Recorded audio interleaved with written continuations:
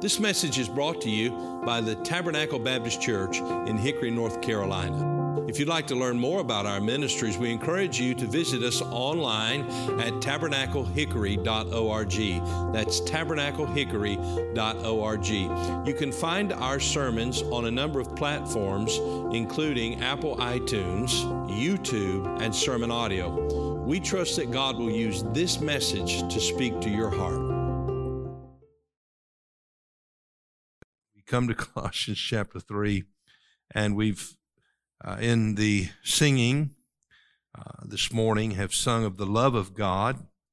I'm glad that our God is a God of love, and we reflect His image and when we demonstrate that love. He said, "By this shall all men know that you're my disciples, if ye have love one for another." And so may the Lord help us to love one another. And we have lots of opportunities to demonstrate that love. For those of you who are married, of course, you have a spouse, and you are to demonstrate the love of Christ to your husband or to your wife, to your children, to your parents. And in the context of the church, we are to demonstrate it to one another. In the context of this world and the work of God, we demonstrate it to the world by testifying of the wonderful work that Jesus did and exemplifying the love that He has for all men in order to redeem them. And so as we come to Colossians chapter 3, we're reminded of His love for us and of our responsibility to love one another, but not only to love one another, which is a larger part of what I want to speak to you about this morning, but in particular, forgiving one another. And so I want to speak to you on that subject this morning, forgiving one another. We're in Colossians chapter 3 and verse number 12. "Put on therefore as the elect of God, holy and beloved, bowels of mercies, kindness, humbleness of mind, meekness, long-suffering, forbearing one another, and forgiving one another. If any man have a quarrel against any, even as Christ forgave you, so also do ye. And above all these things, put on charity, which is the bond of perfectness. And let the peace of God rule in your hearts, for the which also ye are called in one body. And be ye thankful. And let the word of Christ dwell in you richly, in all wisdom, teaching and admonishing one another in psalms and hymns and spiritual songs, singing with grace in your hearts to the Lord. And whatsoever ye do, in word or deed, do all in the name of the Lord Jesus, giving thanks to God and the Father by Him. Wives, submit yourselves unto your own husbands, as it is fit in the Lord. Husbands, love your wives, and be not bitter against them." We have in this passage two areas of our lives, two realms of our lives that give us and provide for us an opportunity to demonstrate the love of Christ. The first area is in the realm of the church and our lives together as we serve the Lord in His church. The second is in our homes, the realm of our home, and the marriage relationship. We understand that according to Ephesians chapter number 5, that the marriage relationship, the relationship between the husband and the wife, is to model the relationship that the Lord Jesus Christ has with His church. And if we are to dwell together in a home, and if we are to dwell together as a church and serve the Lord together, then we must be people who are learning to forgive one another. And may God help us to learn this wonderful gift of forgiveness. Now, I want you to see that forgiveness is a command of Christ. It is not an option. He has commanded that we who know Him are people who forgive one another. Also, we understand that forgiveness is a characteristic of a Christian. It is a characteristic of Christ. We are followers of Christ. We are to be conformed to His image. That means we are to bear His imprint, His image in our lives. That's not in a physical sense, but that is in a spiritual sense. That is in a behavioral sense. We are to mimic and imitate the life of Christ as we are energized by the power of the Holy Spirit. And so by the fact that our God is a forgiving God and that we have entered into a relationship with Him and we are partakers of His nature, that means that we are to be people who are forgiving people. We are to forgive one another. Now, I want you to think about this. How did you and I, if you know the Lord as your Savior this morning, how is it that you entered into a relationship with Him? Was it not by the nature of God that He forgave you that you entered into this relationship? You see, you cannot become a child of God unless you have been forgiven. The Bible teaches that we, before we came to know Christ, in our flesh, in our sin nature, we were enmity in our flesh with God. We were at war with God. We were by nature the children of disobedience. We were by nature the children of wrath. We rage in our flesh against God. We don't want anybody to rule over us. We have decided that it is we ourselves who is in charge of our own lives. And so this rebellion against God has brought us under the wrath of God, at enmity with God. But it is when we receive the grace and mercy of God, the forgiveness of God, that our sins are removed and the wrath is removed. And we who were the enemies of God are now reconciled unto God. And we enter into a relationship with Him as His children. And so you and I entered into this relationship by the nature of God's forgiveness. We cannot be severed from that relationship. The Bible says that He has sealed us unto the day of redemption. We are in His hand, and no man, no circumstance can ever remove us from His love or pluck us from His hand. But although we are in a relationship with Him, our sin can rob us at times of our communion with Him. It cannot sever our relationship, but it can hinder our communion. And oftentimes in a marital situation or in a family situation, you'll have two parties who are in a quarrel, as the language gives us in verse number 13. They're in a disagreement. They're in an argument. They're aggravated and upset. Their relationship does not change. If they're married, they still remain husband and wife, but their communion, their fellowship has changed.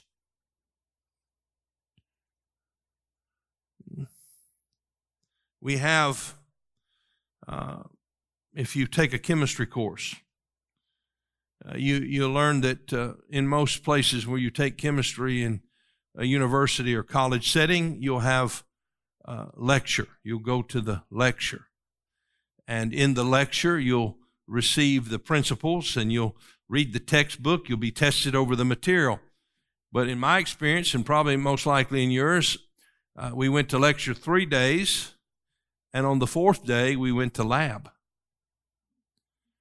And in the lab, we tested the principles of the lecture to prove them. We took the chemicals and we mixed them, and then we maybe took some flame, some heat, and applied the heat to see how the chemicals would respond. Or maybe there was some pressure, physical pressure, applied to certain compounds to break them up and crush them up and mix them with fluids. And then you would see the chemicals react. And through the lab, you would live out the principles that you received in the lecture. Let me tell you that when we come to a meeting of the church and we hear the Word of God preached and taught, we're getting the principles and the truths. We're in lecture. So how do we get to the lab, and when do we get to the lab? Well, we're there all week. Some of you will be in the lab before you pull out of the parking lot today. You'll say to your spouse, "Where would you like to eat today, sweetheart?"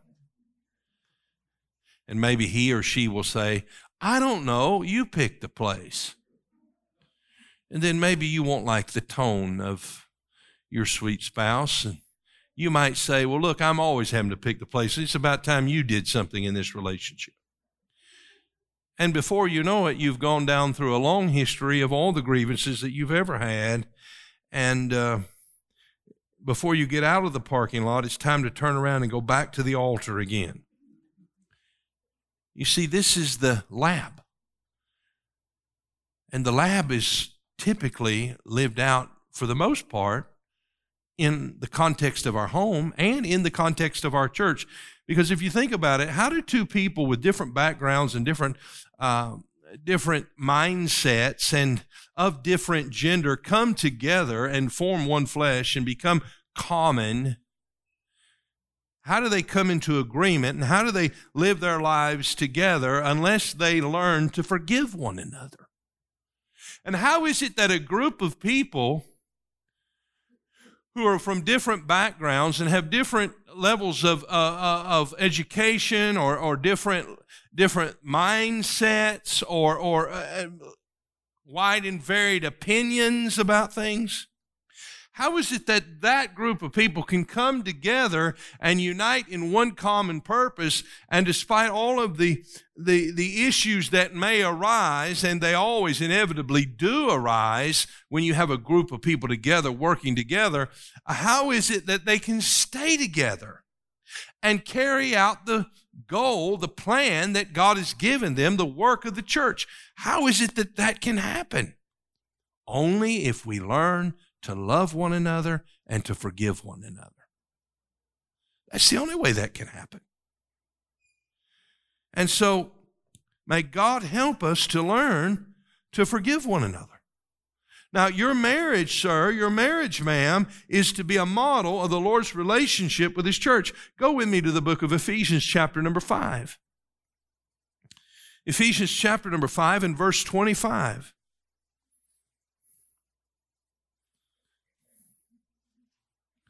You see, most young people who are married think they have married for their happiness, but they are mistaken. They have married because God ordained marriage. He designed it for His glory and for His honor. And God has a plan for you in your marriage, and you need to discover that plan. It is revealed to us in the pages of Scripture. And we find here something of the relationship that exists between a husband and his wife as it is portrayed by the relationship that Jesus Christ has with His church. The Bible says in Ephesians 5 and verse 25, husbands, love your wives, even as Christ also loved the church and gave Himself for it. What a challenge. Say, I love my wife. Well, do you love her the way the Bible tells you to love her? Well, I love her. Well, you are to love her as Christ loved the church. Well, how much did He love the church? Enough to give Himself for it. What do you mean He gave Himself for it? I mean that He suffered and bled and died because He loved the church. He gave up His life for the church. That is how a husband is to love his wife. He is to love his wife more, far more than he loves himself. It's a hard thing for us men to learn, isn't it, gentlemen?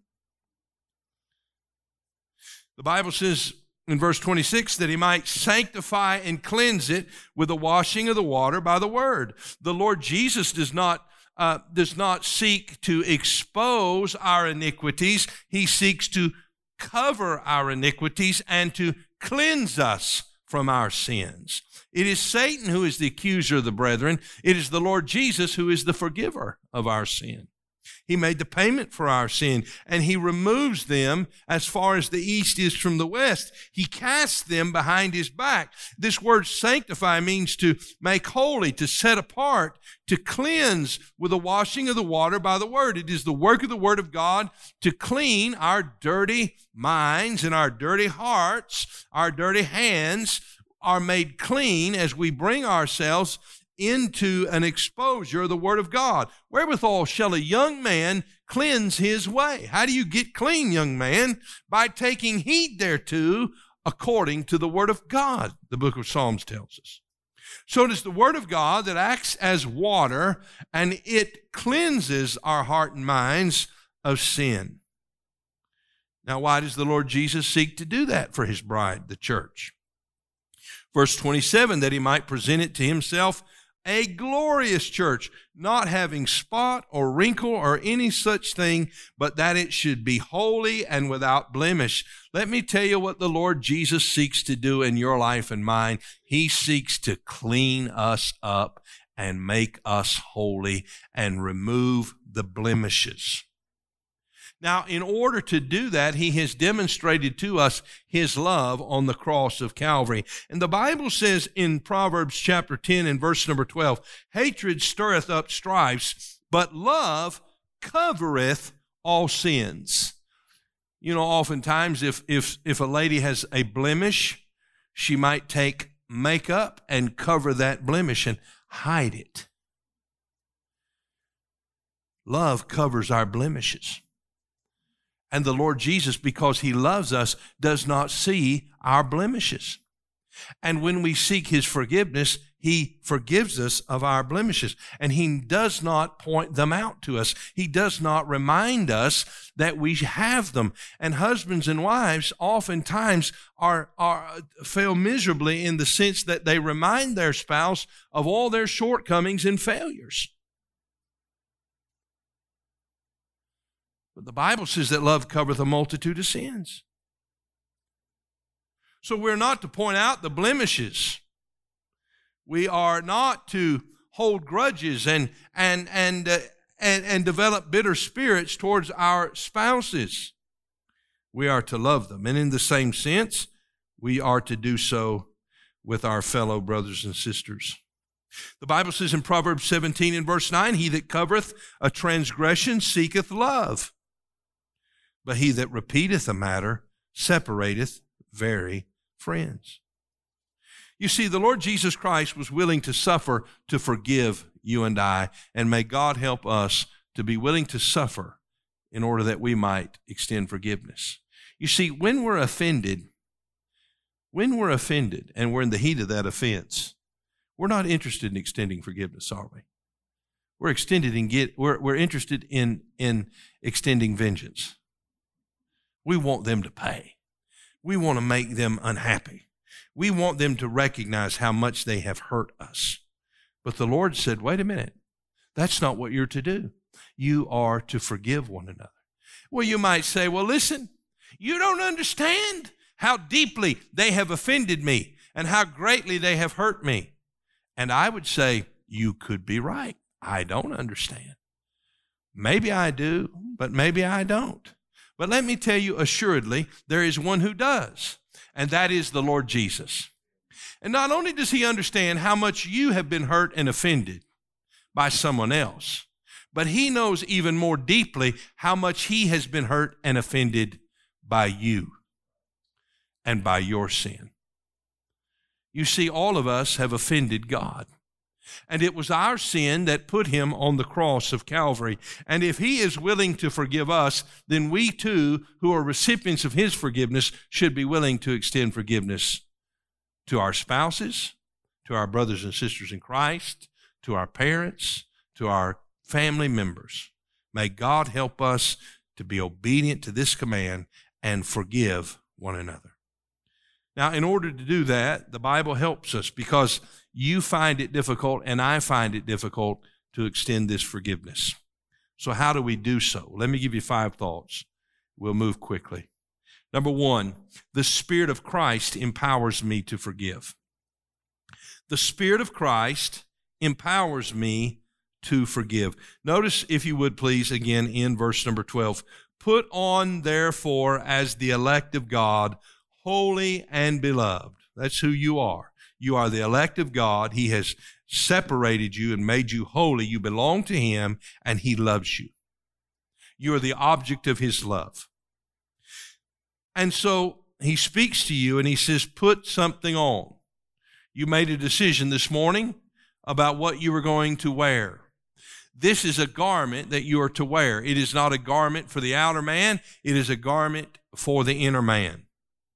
He says, put on, therefore, bowels of mercies, kindness, humbleness of mind, meekness, and long-suffering. In other words, he says, let this be the reflection of your heart. May this be the attitude of your heart, not one of judgment and condemnation, but one that is full of mercies.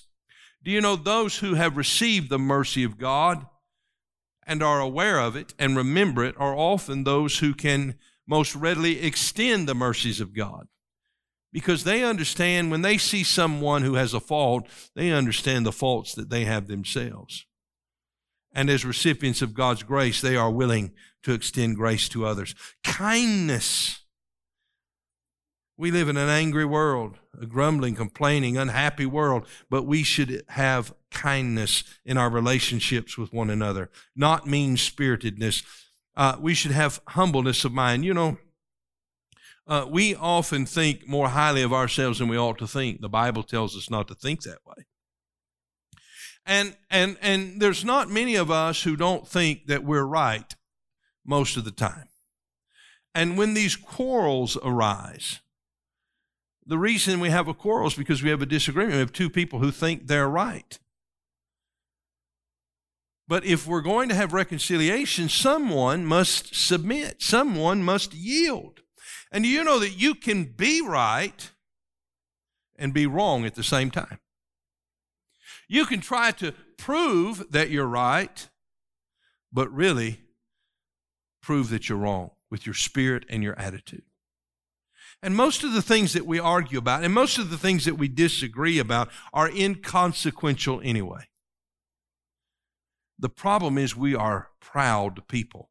Only by pride, the Bible says, cometh contention. And if we want contention and strife to be cast out, then we have to humble ourselves. We have to submit ourselves. The Bible says, have a spirit of meekness. Meekness is strength under control. It's not weakness, but it's being yielded to God. And then long-suffering, bearing patiently with trying circumstances. How is it that I am to do that? The only way I can do that is to be filled with the Holy Spirit. It is the Spirit of Christ that empowers me to forgive, because in my flesh, I do not want to do that. Corrie ten Boom, who was a Holocaust survivor who spent years in a concentration camp, traveled the world later in life and shared the message of the gospel of Christ in her testimony. And one day after she spoke, one face that she recognized came forward. It was the face of a man who had served as a Nazi guard in the concentration camp. And as she saw him, obviously, she was shocked, and all of the horror of that experience was rushing through her mind as this man approached her, and he called her name, and he said, "Corrie, can you forgive me?" and extended his hand toward her. She said, in that moment, I was filled with the horror of those memories, and I was frozen, and I said to the Lord, "Lord, I cannot do this, but I'm trusting you." And as she said that and prayed that prayer and sought God's power, she said, I began to extend my hand, even almost without knowing so, and I took his hand in mine, and she said, when my hand touched his, I felt liquid love flowing through me. I want to tell you what she felt. The power and presence of the Holy Ghost. To be able to forgive a man like that. And if Christ forgave you and I, then we must forgive our brothers and sisters. The Spirit of Christ empowers me to forgive. You say, I can't forgive, Pastor. Then ask the Lord Jesus Christ to fill you with himself and his power and enable you to do what you cannot do, and then go and do it. And what you'll find is that God will give you the strength as you resolve to obey him. Number two, not only does the Spirit of Christ empower me to forgive, but the example of Christ leads me to forgive. I am a follower of Christ as a Christian, a believer. I am his disciple. He is leading me, and so I am to follow him. And the Bible says in verse 13, forbearing one another and forgiving one another, if any man have a quarrel against any, even as Christ forgave you, so also do ye. So here I'm told to do what he did. And what is it that he did? He forgave me. Now, how do I demonstrate this? Well, he says in verse 13, forbearing one another. You know, there are certain people that can be hard to deal with. I don't think it's a good idea for you to start naming them. But there are certain people who are hard to deal with. They have habits that annoy us. They do things that annoy us. And we can lose patience with them. The Bible said we are to forbear one another. To forbear one another. We understand that we're in a relationship with people and that they're at a different place than maybe we are. Maybe they need the grace of God, and we need to be patient with them. And then forgiving them when they offend us. And our example is the Lord Jesus in this. Now, there was a time when Peter came to the Lord, Matthew chapter 18 and verse 21 through 35. I think it's a great passage. I hope you'll look at it, and I hope you will make a note of it so that you can visit this passage later. But the Bible says that Peter came to the Lord Jesus and said, Lord, how oft shall my brother sin against me and I forgive him? Till 7 times? I mean, Lord, there's a man that's offended me, and he keeps offending me, and he asks for forgiveness, and I forgive him, and then he does it again, and then I forgive him, and then he does it again. I mean, how many times, Lord? I mean, is 7 the limit? And so the Lord says to him, the Lord Jesus answers him in verse 22, I say not unto thee until 7 times, but until 70 times 7. That means unlimited. You're to extend him grace and forgiveness in an unlimited fashion. By the way, how does he extend it to us? Is there some point that we cross the line of God's mercy and grace? The Bible says his mercy endureth forever. If we confess our sin, he is faithful and just to forgive us our sin and to cleanse us from all unrighteousness. And so the Lord gives this illustration, this story, this parable. Therefore is the kingdom of heaven likened unto a certain king which would take account of his servants. And when he had begun to reckon, one was brought unto him which owed him 10,000 talents. That's a lot of money, folks. But for as much as he had not to pay, in other words, he owed the king 10,000 talents, and he had nothing to pay him. But for as much as he had not to pay, his Lord commanded him to be sold, and his wife and children and all that he had, and payment to be made. You owe a debt, and you have to pay the debt. You know the debt that we owe? It's the debt of our sin. The wages of sin is death. Not only physical death, but eternal death in a place called hell. Because we have offended God, we are worthy of that debt. So the Bible says in verse 26, the servant therefore fell down and worshiped him, saying, Lord, have patience with me, and I will pay thee all. He's crying out, Lord, please don't do this. Have patience with me. I'll do something. I'll figure something out. I'll do something to pay you. Please be patient with me. Verse 27, then the Lord of that servant was moved with compassion and loosed him and forgave him the debt. Imagine his relief. I'm not going to be sold into servanthood. My family's not going to be sold into servanthood. My debt is paid. Imagine the burden that was off that man. Verse 28, the same servant went out and found one of his fellow servants, which owed him 100 pence. That's nothing compared to the talents that he owed his king, 10,000 of them. Here's a man who owes him just 100 pence, just a few pennies perhaps. And the Bible said he laid hands on him and took him by the throat. Oh, listen, when people offend us, what do we want to do?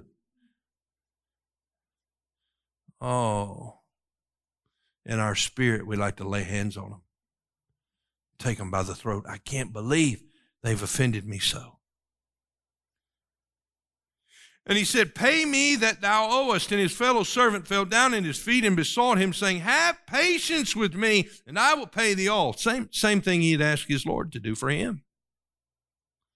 Verse 30, and he would not, but went and cast him into prison till he should pay the debt.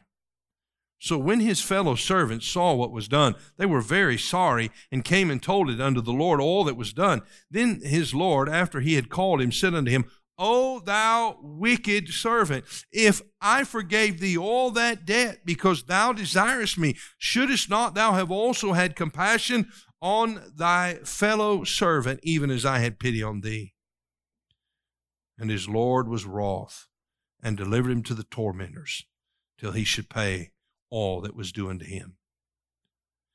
Here we have this example that is given. This man who owes his Lord, his king, his master, he owes him more than he could ever pay. He asks for mercy and he receives it. But then he finds one of his brothers who owes him just a little bit of money. And he says, wait a minute, you owe me. And the guy says, wait, I don't have anything to pay. Will you forgive me? He said, absolutely not. Does that not describe our spirit oftentimes? When someone offends us or does something that we do not approve of, oh, we can't put them into prison, not physically, not literally, but we certainly can talk about them, can't we? We can criticize them. We can harbor bad feelings about them. We can keep them at arm's distance. But the Lord Jesus said, I forgave, so must you. So it is the example of Christ that leads me to forgive. Let me give you the third thought. It is the love of Christ that compels me to forgive. It's the love of Christ. Verse 14, and above all these things put on charity, which is the bond of perfectness. You see, offenses and unforgiveness is what drives a marriage apart. What holds it together? Love. Not this worldly romantic notion of love. The Bible says put on charity. Charity is love in action. It is not based on the worthiness of the recipient of that love. In other words, it's not based on how attractive the person is, with their outward appearance, with their personality, how nice they are. That's not what this kind of love responds to. It's good to have someone like that to love, isn't it? But not all people are that way. So we're commanded to love as Christ loved. And that love is not based on the worthiness of the recipient of that love, but that love is based on the character of the lover. In other words, because of who we are to love one another. We are to love as Christ loved. By the way, he loved us when we were together unlovely. While we were yet sinners, Christ died for us. There was nothing attractive about us, nothing special about us. We were sinners who were at war with God, under the wrath of God. But God set his affection upon us, and he loved us, and he sent his Son to the cross to die for us while we were unlovely people. And when my heart is filled with that love, not this selfish, romantic notion of love, but the love of God, then I can love my spouse the way Christ loves me. I can love my brother and my sister as Christ has commanded. And when I'm filled with that love, I must forgive. It is, the Bible calls it the bond of perfectness. What is it that holds a marriage together? What is it that holds a church together when offenses come, when difficulties come, when trials come, when misunderstandings come, when hurts come? It is the love of Christ. You see, in the context of a marriage, you're living with someone that you know better than anybody else knows them. You know all the negative aspects of their life because you live with them. You know them better than anyone else. But you can love them if you're filled with the love of Christ, in spite of those faults, in spite of those difficulties. It is the love of Christ that compels me to forgive. Number 4, it is the peace of God that requires me to forgive. The peace of God requires me to forgive. Notice verse 15, and let the peace of God rule in your hearts, to the which also ye are called in one body, and be ye thankful. Now, I said a moment ago, when you and I sin against God, we do not become disconnected to Him in our relationship, but our fellowship is disrupted. And when two people in a marriage or in a family or in a church have a quarrel against each other, and there is no forgiveness extended, there is a disruption in their fellowship. Their fellowship is hindered. Their relationship is hindered. It's not severed, but it's hindered. Their spirit is disrupted. The Bible says in Psalm 66 and verse number 18, if I regard iniquity in my heart, the Lord will not hear me. Do you know that God says when you won't forgive someone, you have offended me, you have sinned against me, and I call it iniquity. What did the Lord say to that servant whom He had forgiven earlier? He said, thou wicked servant. What was his wickedness? His wickedness was that he would not forgive the one who had offended him. And when I have an offense and I will not extend forgiveness, then what I have done is I have disrupted my own heart and my own soul, and I have hindered my relationship with my brother or sister in Christ or my spouse, and I have hindered my relationship with my Lord.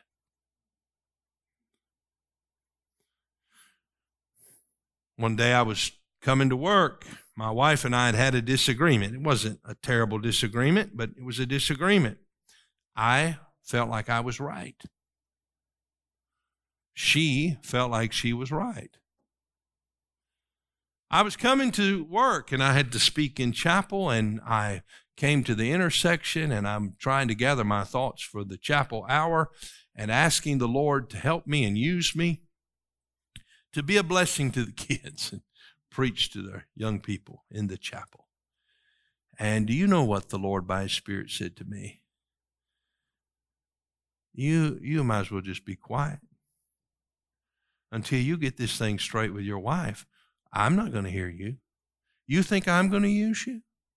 You think I'm going to bless you? No, not going to do it. Not until you get things right.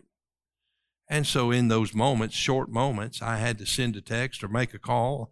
I can't remember what I did, but I did do so because I did not want to go to the pulpit without God's blessings. You see, it's a dreadful thing when we learn to live with this disruption. That's why you have church members, and I don't know that we have church members this way, but I've been in church a long time, and there are church members who won't speak to one another. I don't know how they live that way. That's not God's plan. Let me tell you what that is. That's wickedness. Can I say it again? It's wickedness. When two Christian people cannot speak to one another, that's wickedness. Now, you say, well, I tried, but they won't listen. Well, then that's not wickedness on your part, because if you forgave them, then you did what you're supposed to do. A husband and a wife dwelling together in the same house, but bitter against one another, hardly will speak to one another, can't find a kind word for one another. Let me tell you what that's called. Wickedness. It's sin. And there's no peace in a home like that. And if you want peace, you have to forgive. And when you do, you will enjoy the peace of God. It will rule in your hearts. Let the peace of God rule in your hearts. And when you don't have that peace, then you say, okay, God, I've got to do something. I need to forgive someone. and do it. Let me give you the last thought. Are you ready for it? You say, yeah, we were ready for it a long time ago. Oh, technology's great until you have a problem with it. Number 5, the Word of God admonishes me to forgive. The Word of God admonishes me to forgive. Notice it in verse 16. Let the word of Christ dwell in you richly in all wisdom, teaching and admonishing one another in psalms and hymns and spiritual songs, singing with grace in your hearts to the Lord. I want to ask you a question. Whose authority are you under? If you're under God's, then you're going to listen to His voice. Sometimes, when you're kids, you're correcting your children, they won't look at you. I've been known to say this because I like for people I'm talking to look at me, because when they're not looking at me, I have no confidence they're listening. And I tell our students, you listen with your eyes. God is saying, look at me. I want you to hear my voice. I have something to say to you.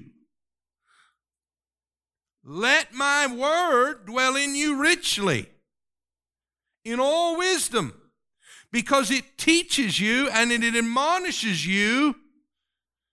And once you are taught and admonished or warned, literally, by my word, then you will do what I'm telling you to do. And as I fill my heart with the truth of God's word, and I submit to the authority of God's word, I understand I cannot go on in unforgiveness toward my brother or sister in Christ. If I do that, do you know what happens? If I won't forgive them, it will lead into bitterness in my heart. And that bitterness will destroy me. In Ephesians chapter 4 and verse 31, the Bible says, let all bitterness and wrath and anger and clamor and evil speaking be put away from you with all malice. Now, this is the work of the flesh. This is the garment of the flesh. He says, you got to take that garment off.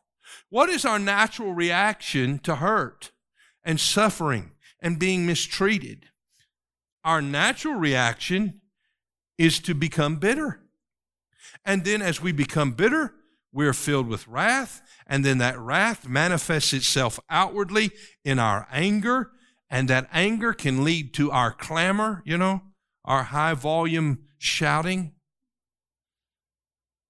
and then saying things that we know we should not say. That is evil speaking referred to here in verse 32. And then malice is having hatred and contempt for someone to the degree that we want something bad to happen to them. That is our natural reaction to being hurt, being offended.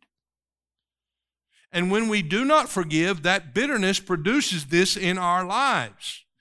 And the Lord said, wait a minute, put it away from you and be kind one to another, tenderhearted, forgiving one another, even as God for Christ's sake hath forgiven you. You've heard the old adage, hurt people hurt people. Hebrews chapter 12 and verse 14. Follow peace with all men and holiness, without which no man shall see the Lord. Looking diligently, lest any man fail of the grace of God, lest any root of bitterness springing up trouble you. Do you know anybody who's troubled? Are you troubled? Why are you troubled? Is there some hurt, some offense in your past that you've not forgiven? Maybe something a spouse or a brother or sister in Christ or a family member, a parent, someone that you trusted, someone has offended you, someone has hurt you, and you have held on to that hurt. You are not willing to forgive them, and now you're troubled about it because you've allowed a root of bitterness to spring up in your life. But not only are you troubled by it, but the Bible says, and thereby many be defiled. I want you to picture walking through a crowd and you've got a cup filled to the brim. And you're trying to walk through that crowd and people are pressing against you. And here you are, you're trying to contain the elements that are in that cup in it, But you can't. As you're jostled around in life, what's inside the cup comes out. And you spill it on other people. There's certain individuals you can be around not very long at all. And you find out they've got something in their cup. It's a cup full of bitterness. And they might get incidentally, in some way jostled by someone, and the cup spills all over them. And many are defiled. Don't carry around your hurt and your offenses and transfer them onto others. You'll defile them. You'll hurt the communion of God's people. You'll hurt your own walk with Christ and the work of the church.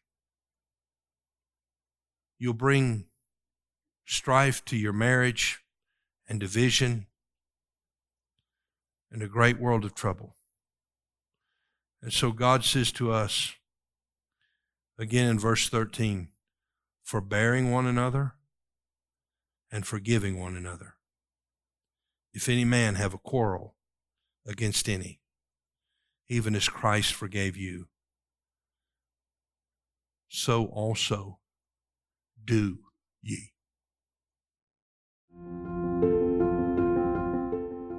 Thank you for listening to this message from Tabernacle Baptist Church. We pray that God has used His Word to speak to your heart today. If you'd like to learn more about the ministries of Tabernacle Baptist Church, you can go to our website, tabernaclehickory.org.